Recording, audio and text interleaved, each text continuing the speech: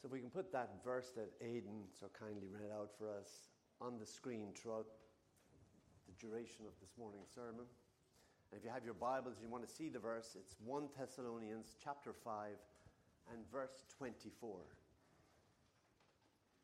The one who calls you is faithful, and he will do it. The one who calls you is faithful, and he will do it. You know, Isaiah 40 verse 8 says that the grass withers and the flowers fade, but this word of our Lord will stand forevermore. I'd like to take a brief look today at just this one verse from Paul's first letter to the Thessalonians, a letter believed by many to be the earliest of Paul's epistles, and certainly the first written to European Christians, celebrating within a community of believers who, having turned to God from idols, now standing strong in their commitment to Christ. Thessalonica, seaport city, part of the Roman province of Macedonia, known for being both a prosperous and prominent seaport center of trade, and a city still surviving to this day, known nowadays as Salonika, the second largest city in all of Greece, only to Athens, with over 2 million inhabitants. Originally founded, however, way back in 315 BC by the Macedonian king Cassander, who interestingly names the city after his wife Thessalonica, sister no less to the Greek military commander Alexander the Great. And yet a city known up to this point for being thoroughly pagan, before, that is, first hearing the gospel preached to them as part of Paul's second missionary journey.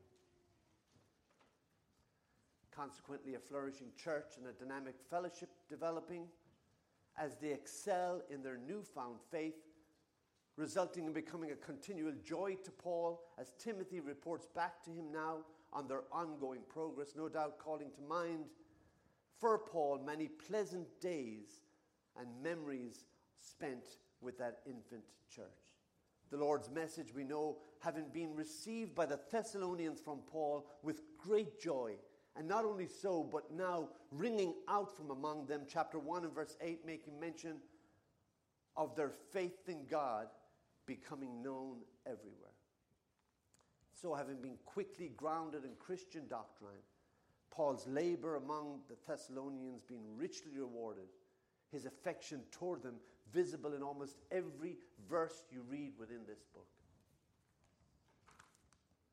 And so the church in Thessalonica, in many ways, what we refer to as a model church, with Paul having many good things to commend the believers therefore.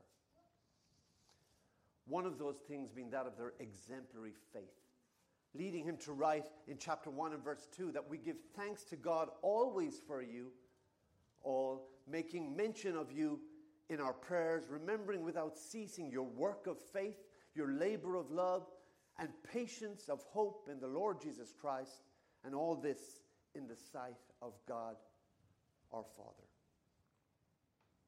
Continuing on to make mention of, among other things, their diligent service, along with their patient steadfastness, along with their overflowing joy. I know that we as a community of believers here at LBC would only emulate that very same experience. The kind of faith that said, that sees the invisible, that hears the inaudible, and that touches the intangible. And Spurgeon, one time, the English Baptist preacher, in order to clarify to his listeners what faith really meant and what it involved, he used to employ the following illustration. Supposing there was a fire, he'd say, on the third floor of a house, and a child is trapped in the window above where the fire is. A huge, strong man stands on the ground beneath the window where the child's face appears, and the man cries out, "Jump! Drop into my arms." Now, there's a part of faith, Spurgeon would say, to know first that there is a man there. Second, still another part of faith to believe him to be a strong man. But the true essence of faith being this: entrusting that man wholly and then dropping out into his arms. Thus, a picture of what faith really is with regards to the sinner and with Christ. Now, all that said, I wonder when it comes to the subject of faith, and in particular, your own faith, how many of you here have ever been asked this next question?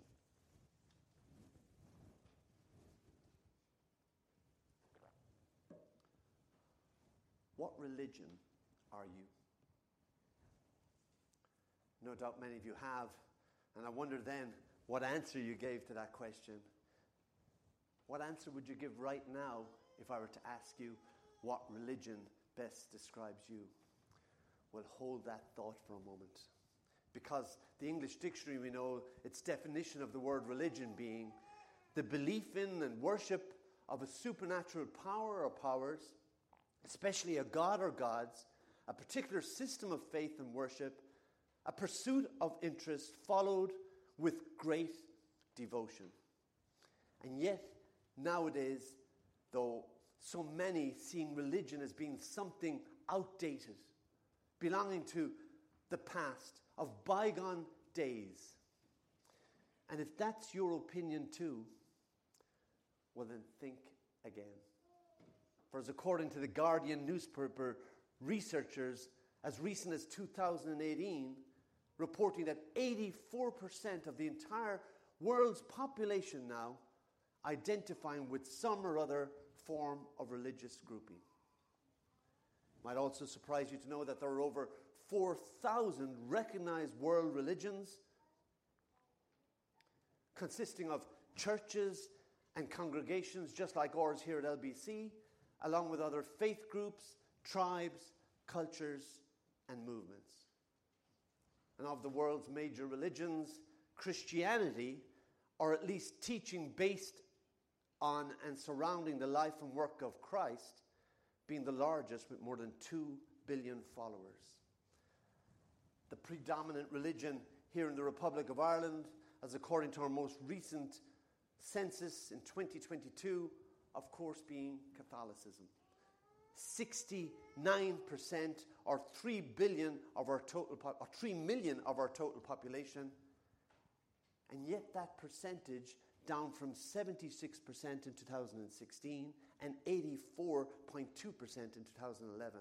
Catholicism down a staggering 54% and declining among our younger population aged between the age of 16 and 29. And yet what's interesting to see there in all that when it comes to religion in Ireland, the next largest grouping after Catholicism being, go for it? I thought that too, but no. Actually, those for whom declaring on their census forms no religion or no religious belief, a figure accounting for no less than 14% of the total, and that figure up from 10% in 2016, followed by Protestant 2%, Muslim 1.5%, and other Christians 1.3%. Alarming statistics there, and yet something not just unique to us here in Ireland. 1.2 billion people, or 16% of the entire world population, now declaring themselves as having no religious affiliation whatsoever. So leading so many to suggest that perhaps the world's newest religion, comprising, ironically, of those for whom declaring no religion. Those for whom is according to, or who are not associated with any church or any faith, and therefore what we refer to today as being secular, comprising in the main of atheists and agnostics, or what we say as irreligious. Now, all that, not anything new. Because to quote Seneca, the first century philosopher of ancient Rome, religion is regarded by the common people, he said, as true, by the wise as false, and by the rulers as very useful. Contrast that 19 centuries later with the words of explorer Sir Richard Francis Burton, quoted one time for saying that the more I study world religions, the more I am convinced that man never worshipped anything but himself. On a lighter note, and somewhat a little closer to home, I don't know how many of you here will be familiar with the singer-songwriter from Northern Ireland called Van Morrison. He wrote a hit song back in the 90s and he called it No Religion. The lyrics some of you may recognize. And they ask what hate is. It's just the other side of love. Some people want to give their enemies everything they think that they deserve. Some say, why don't you just love your neighbor? Go ahead, turn the other cheek. But there's nobody on this planet that's ever been so meek. And I can't bleed for you. You've got to do that your own way. Because there's no religion here today. Now watch the next line in Van's song. And it's so cruel to expect a Savior to come save the day, because there's no religion here today. Now I must admit, I rather like the melody of that song. But the lyrics, however, to a degree, they kind of bother me. Leave me somewhat, in a sense, pitiful for Van Morrison, if that really is his true understanding within those lyrics of who exactly Christ is, what he came to accomplish. Because thankfully, we know, and as according to Scripture, exactly what it was that Christ came to accomplish. Seen through that of his forgiving, his delivering, rewarding, perfecting, resurrecting, and sanctifying, along with reconciling all who come to him and place their faith and trust in him. That, my friends, is what we refer to as the gospel. And so it is that contradicts Van's song lyrics there, because what we know from Scripture is that Christ truly does come to save the day and to save you from the consequence of your sin.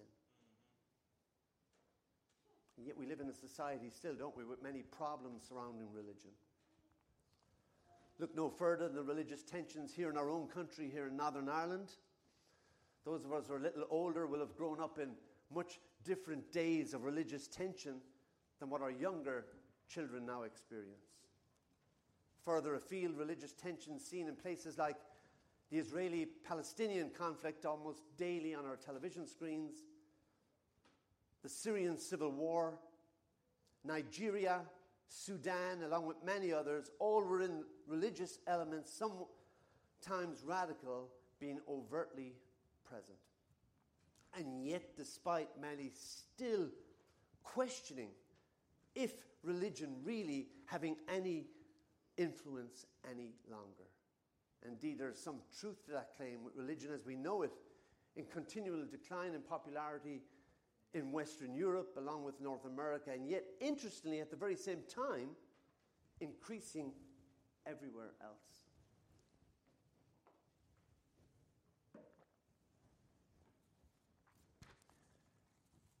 Islam, for example, now the world's fastest growing religion, growing twice as fast as the world's overall population. Let me explain that. Between 2015 and 2060, the world's inhabitants are expected to increase by 32%, but the Muslim population is forecast to grow by 70%. And therefore, Christianity predicted to lose its top spot in the World Religious League table to Islam by the middle of this current century, now just over 25 years away. back to my question. What religion would you say best describes you?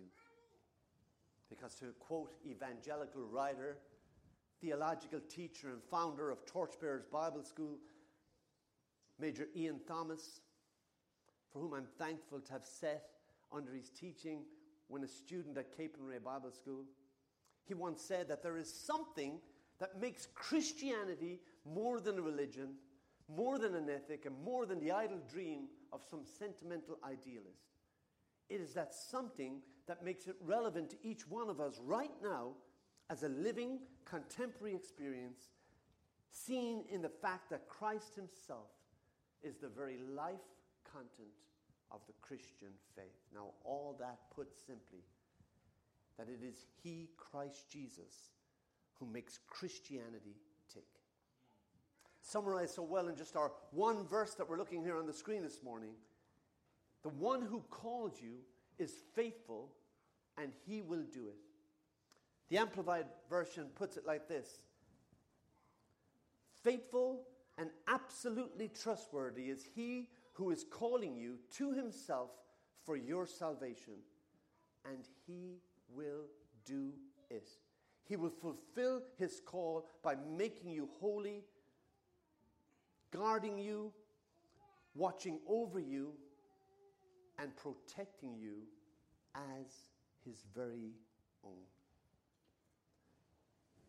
Added to all that, God's character ensuring how he will fulfill in you all that to which he says he calls you. Scene worked out, for example, that whenever someone's stepping out in that leap of faith, trusting as it were for the very first time, their very lives along with their very eternities into the arms of Christ, and how there is nothing in that for them to be fearful of, because as according to Proverbs chapter 18 and verse 10, the name of the Lord is a strong tower. The righteous run in, and they are safe. Why are they safe? Because all he calls, he is faithful to. And all he promises to do, he will be the one who does it. Faithful, that is, to complete all the work prepared for you in advance. Faithful to his promises to you, and faithful to all those for whom he calls. One of his richest character attributes and promises, in fact, to his children, being that of his faithfulness. Meaning in simple terms, that the one who calls you to him can be trusted. He can be trusted, that is, to do everything he says in his word, the Bible, that he is going to do. If that were not the case, it would mean that he either lied to us when telling us this, or that later on, having told us, he decided to change his mind. James 1 verse 17 says this: every good gift and every perfect gift is from above, with whom there is no variation or shadow of turning. God not only being faithful to you, but so too, he is unchangeable. And unlike so many of our politicians that come knocking on our door, he will not tell you one thing today and they go away and do something completely different tomorrow. In the Old Testament, Numbers chapter 23 and verse 19, saying, God is not a man that he should lie, nor a human being that he should change his mind. Has he said, and will he not do it? Has he spoken, and will he not make it happen? And yet, though, if we are honest, and last I checked, as believers, we're supposed to be honest, aren't we? Many a time in our own strength, we would fail him, and indeed we have failed him. And maybe you're sitting here listening to me this morning, and right now you are sitting in failure. But never forget this from God's word. God cannot and he will not ever fail those for whom he calls. And so we are called by him in and through our faith, here and now, to live out our Christian lives unto the Lord, proving that it is power and the power of his strength at work through the Holy Spirit in and through you. just as he's done with so many believers all down through the generations, proving himself, working through and working in the lives of so many of those for whom he has called. Starting with leading you first to being at peace with God, then at peace with yourself, and thirdly, at peace with everyone else around you. And I trust this morning that you are at peace with all your brothers and sisters in Christ Jesus. Seen worked out in the believer's life through such things as comforting the discouraged, helping the weak, having hearts for the lost, along with godliness and patience with everyone else you encounter. Taking lead from that of our Lord Jesus Christ himself and his example, seen worked out in things such as turning the other cheek sometimes, or extending the hand of friendship to the unlovable, as he commands all of his followers to love our enemies, to bear with one another, to forgive one another's trespasses against us, just as he has forgiven you through his death on the cross. And not as some are inclined, by repaying evil with evil, but instead casting all our anxieties, casting all our cares, casting all our hurts, all our pain, all our burdens onto him and not onto someone else. You know, a good definition of gossip is when you talk about somebody to somebody else, compared to a definition of prayer being when you talk about that same somebody to God. Unto him who is, according to Jude 1 verse 24, is able to keep you from falling and to present you faultless before his presence of his glory with exceeding joy. I know what a day that one day will be, when on that day we will see with our own eyes his exceeding joy over all of us, for all our joy lived out in him here and right now today. That, friends, is the crux of this morning's message. The amazing truth of what we discover when reading this one verse, that the one who called you is saying that he is faithful and is saying that he will do it. He who calls you is a faithful God who will do that for which he calls you. Otherwise translated, we are not to do all this Christian living by our own selves and by our own strength, and rather understanding how God is saying here today, how he is going to be the one to carry out all the work needed to be carried out in you, along with carrying and holding the weight of all your burdens. In order for what purpose? So as to bring you to spiritual maturity. A Christian songwriter once said that if he carried the weight of the world upon his shoulders, then I know, my brothers and sisters, that he will carry you. Where all we need do is, and as Isaiah opened our service this morning saying, is to rest in his love, obey his word,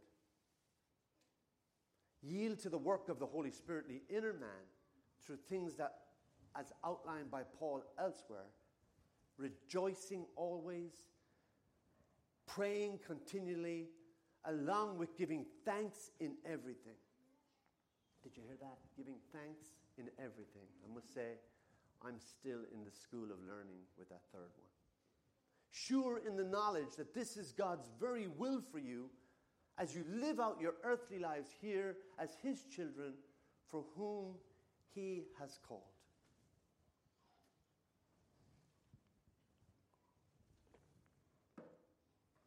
That's what our verse on the screen there really means when it says he who calls you is faithful and he will do it. Christ himself, the very dynamic, the very lifeblood of all his demands upon his followers. Philippians 2:13 backing that up when it says, "For it is God who works in you both to will and to do for his good pleasure." In conclusion, equally important, something not to be missed in all this, I believe, is how Paul, in the midst of this great commendation to that model Thessalonian church, also voicing a word of warning to his readers. The danger for all of us, especially as believers here today, of placing the strength required to live out your Christian life, not as we ought in God, but instead in that of our own strength. Friends, that is not the way God works through the life of those for whom he calls. Thessalonian church today here, yes, a model church, but contrast that with Revelation chapter 2 verse 4, our Lord Jesus speaking one time to the church in Ephesus with these words of warning, saying, "I have this against you, that you have left your first love." And note there that there's a big difference when you've left your first love and losing your first love. When we lose something, we usually have no idea where it is, do we? But when we leave something, we know exactly where it is and we can return anytime. This morning and throughout the week as I was preparing this, I was wondering whether any of you here, having left, or perhaps even now having lost, your first love that you started out with for Christ.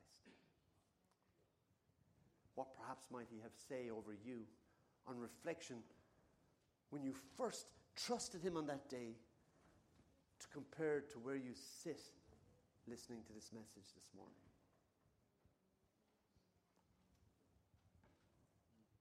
Take home lesson being this: trusting in Christ's faithfulness means trusting him not only for the death that he died on the cross to save you, but so too for the life he lives and longs to live both in and through you. Trusting him in such a way whereby the very next step you will take this morning when the service ends will be a step taken in the very energy and in the power of God himself, so lived out as a child of God, but done so in the very strength of God. Trusting him to see you all the way through your earthly journey here, straight into your eternities there, forevermore. And all that, as we say, only being the very beginning of the story. John Newton once said that when we've been there 10,000 years, bright shining as the sun, we'll have no less days to sing God's praise than when we first begun. So let me ask, I think it's the third time, what religion would you say best describes you this morning? Driving Enrique and Stephanie home from small group one winter's night, I asked Enrique, how come there are so many Christians in your home country, Brazil? His answer having struck and stayed with me. Words to the effect saying, yes, but ask all those who pay claim to be Christians, how many of them really know Christ? I mean, know Christ personally. How many of them have a living relationship with Christ, seen worked out by the strength of God working in and through them daily? Or perhaps could it be that they just have a religion? Maybe we'll read the verse out together as we close. The one who calls you is faithful, and he will do it. Amen.